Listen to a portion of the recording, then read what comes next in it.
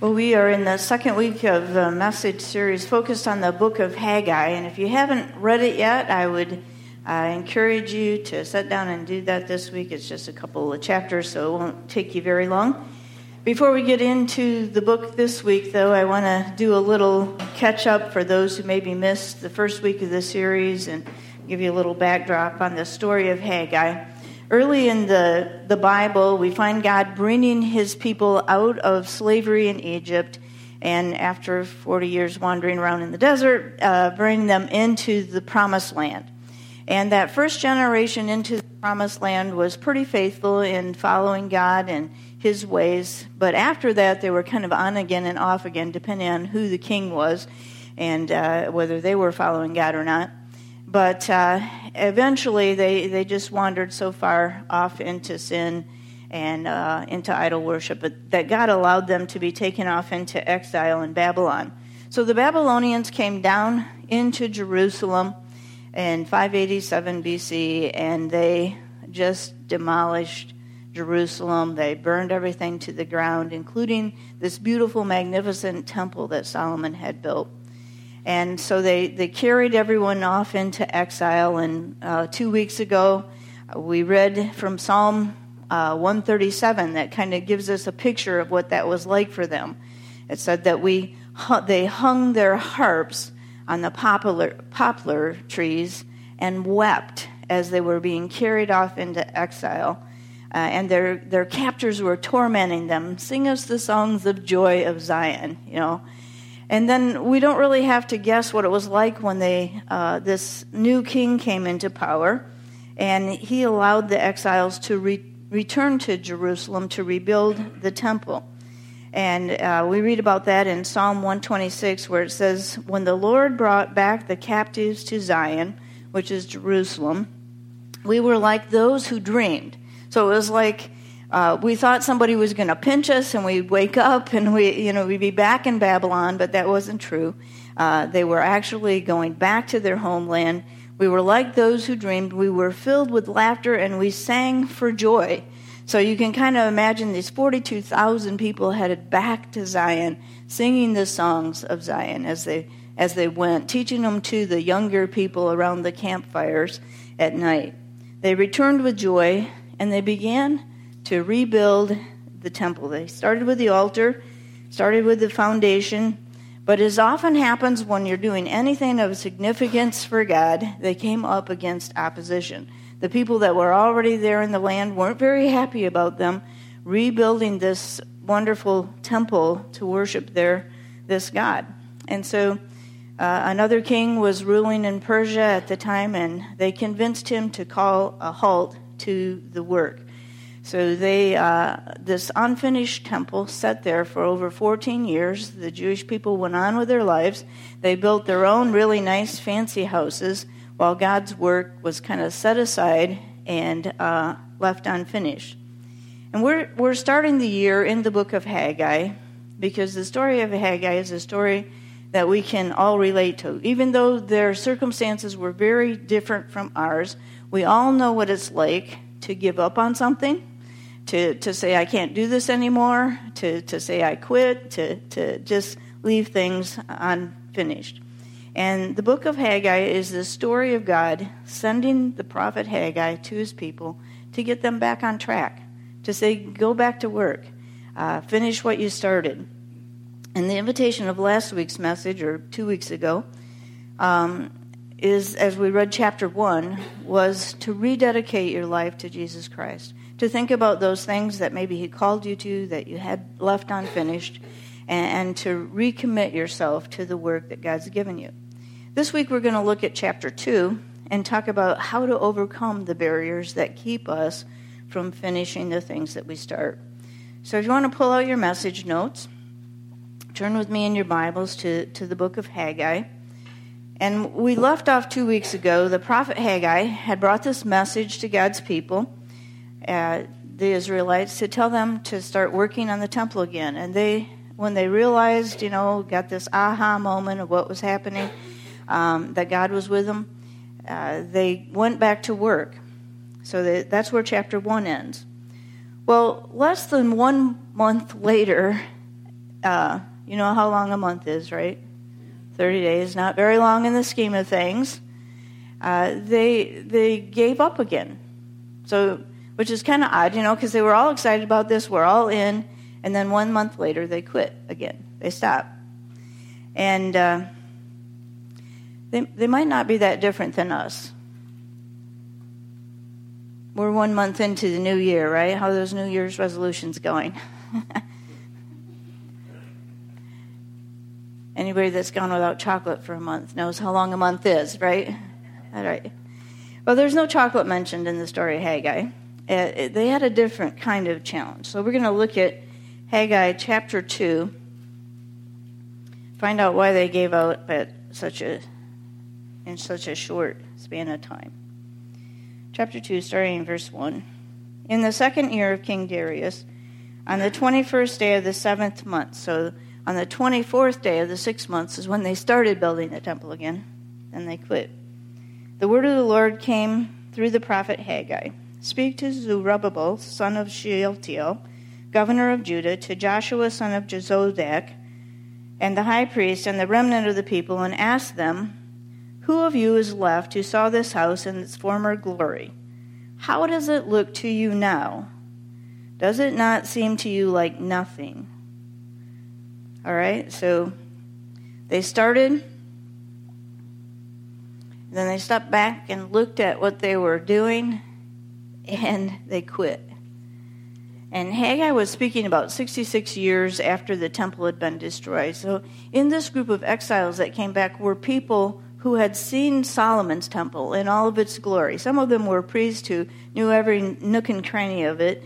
And when they began rebuilding the temple and they stepped back and looked at the start that they had and kind of pictured what it was going to look at, the book of Ezra says that they stopped and they wept. It just didn't stack up. And the fact of the matter is that there will often be barriers to completing the assignments that God gives us too. So before we look on a little further in chapter 2 at the message that Haggai had for the Israelites, I want to look at some of the barriers that they faced and that we will face as well during our lifetime. And as you think about the work that maybe you left unfinished last year or maybe for a while now, see if you recognize some of these barriers, okay? So in your message notes, 2 barriers to finishing what you start. The first is fear of opposition. The Israelites came back from Babylon to build the temple. They were all excited about the work that they'd been given. And they got started on it, but then they faced some opposition. And we read that story in Ezra 4:4-5. It says, then the peoples around them set out to discourage the people of Judah and make them afraid to go on building. They bribed officials to work against them and frustrate their plans during the entire reign of Cyrus, king of Persia, and down to the reign of Darius, king of Persia. So they were facing this opposition. It was persistent, and then Haggai comes and tells them to get back on track. But this story is a great reminder to us that you can be right in the very center of God's will and come up against opposition. You can be doing that thing that God intended for you to do from the beginning of time and run into barriers. In fact, it's when we are doing something that's of great importance in the kingdom of God, we're most likely to come up against opposition. You know, the devil, the enemy, doesn't like it when God's kingdom expands and his kingdom gets smaller. He doesn't like it when you use your life in a way that honors God and brings glory to God. So just because something that you're doing is hard, it takes persistence, it takes patience. Just because there's someone that opposes you doesn't mean that you've missed God's will or that you're on the wrong track. You should just continue to keep going as you feel God's leading. And Zerubbabel and the Jewish exiles were right where God wanted them, but they gave up and they quit. So Haggai's message gets them back on track, but then they come up against a second barrier. And that second barrier to finishing was discouragement. The opposite of being encouraged is to be discouraged, right? And when the people saw this new temple and how small it was and how lackluster it was compared to the temple that Solomon had built, they got discouraged and they quit. And discouragement is one of the enemy's favorite weapons.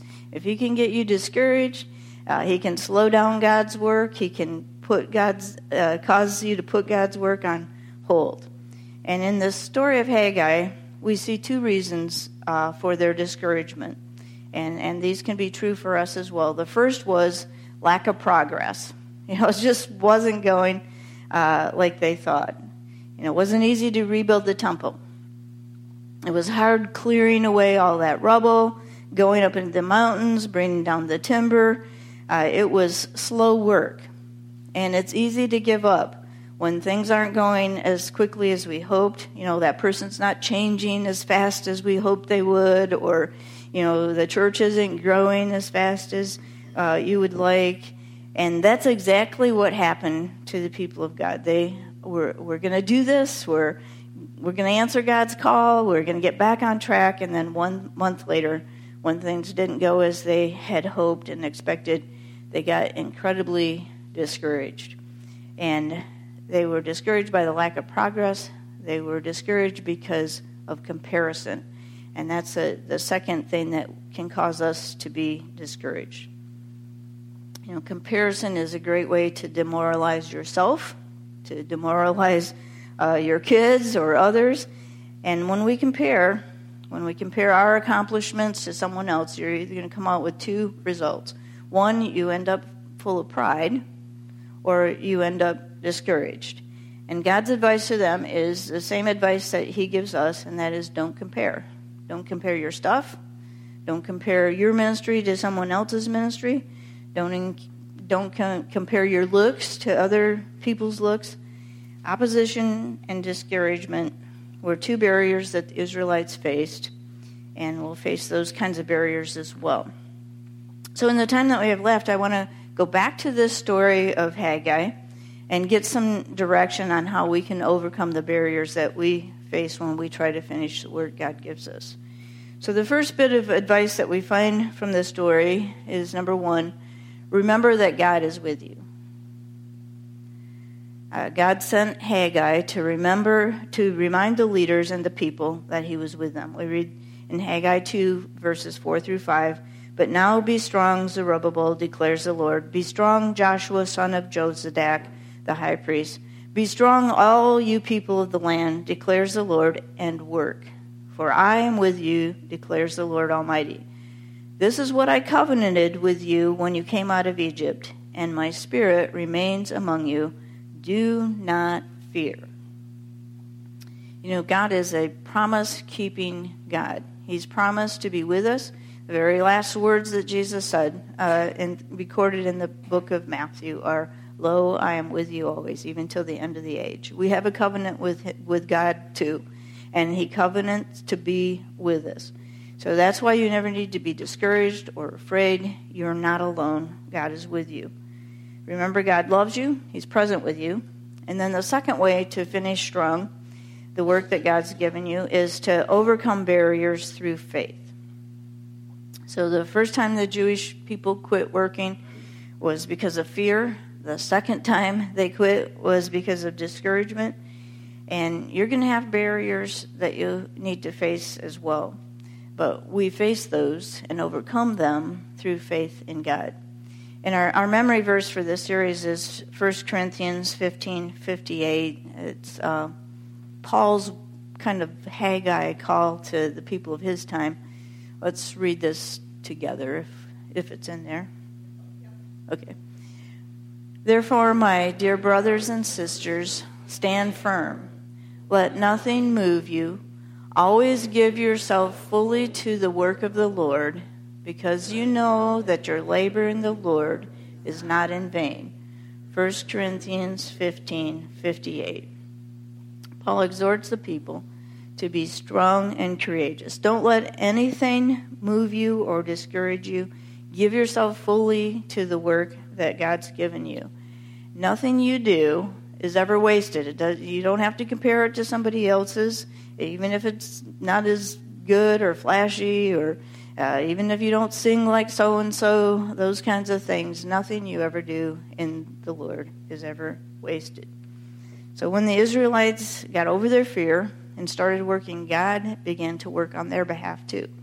And we read in Ezra that God actually sent a message to the Samaritans who were opposing them.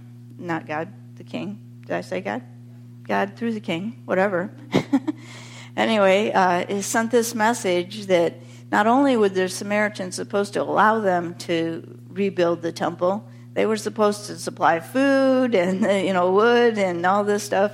And anybody that didn't help them or allow them to continue, a timber was supposed to be pulled out of their home and they were to be impaled on it. So this was a pretty strong message that just kind of would have changed the attitude of the Samaritans quite significantly. And as is true for the Israelites, when we begin to do the work that God gives us, God will work on our behalf as well.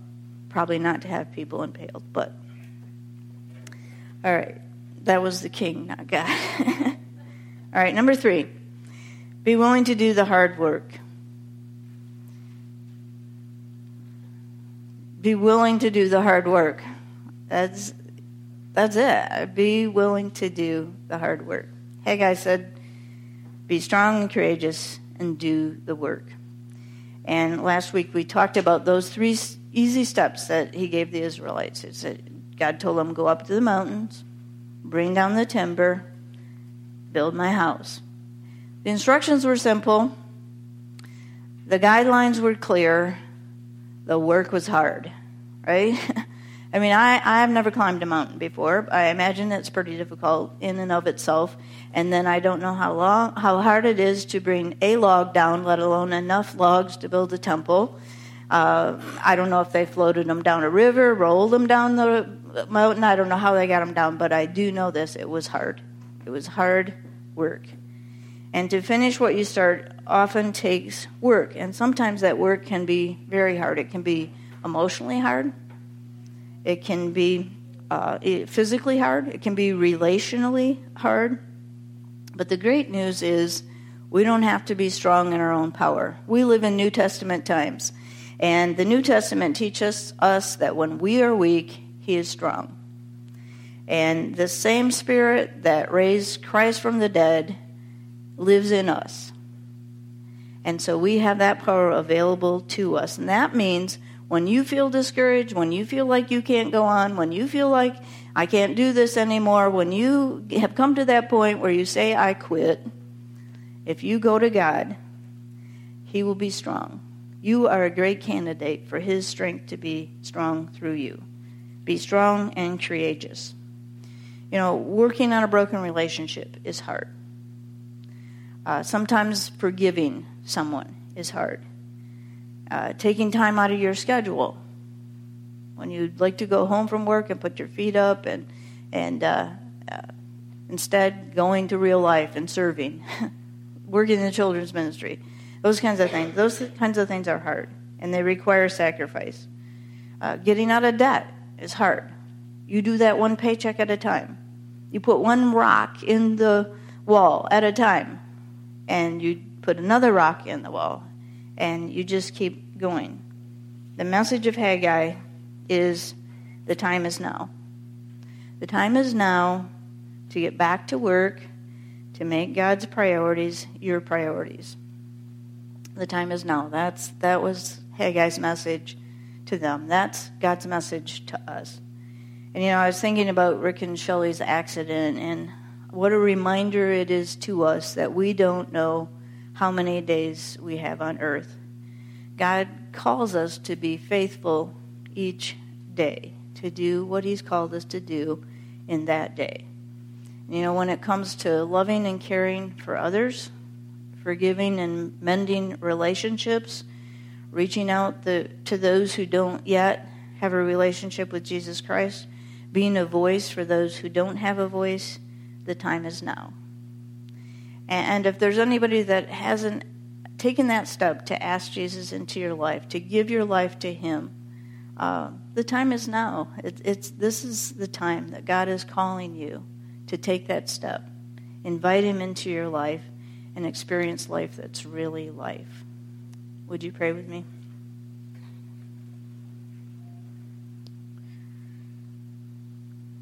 Loving God, we thank you that, as Forrest was saying to the kids, your word is a light unto our feet. We thank you that you haven't left us, that you've given us these ancient words that are ever true to guide us. And it doesn't matter if it's a story about Haggai and some exiles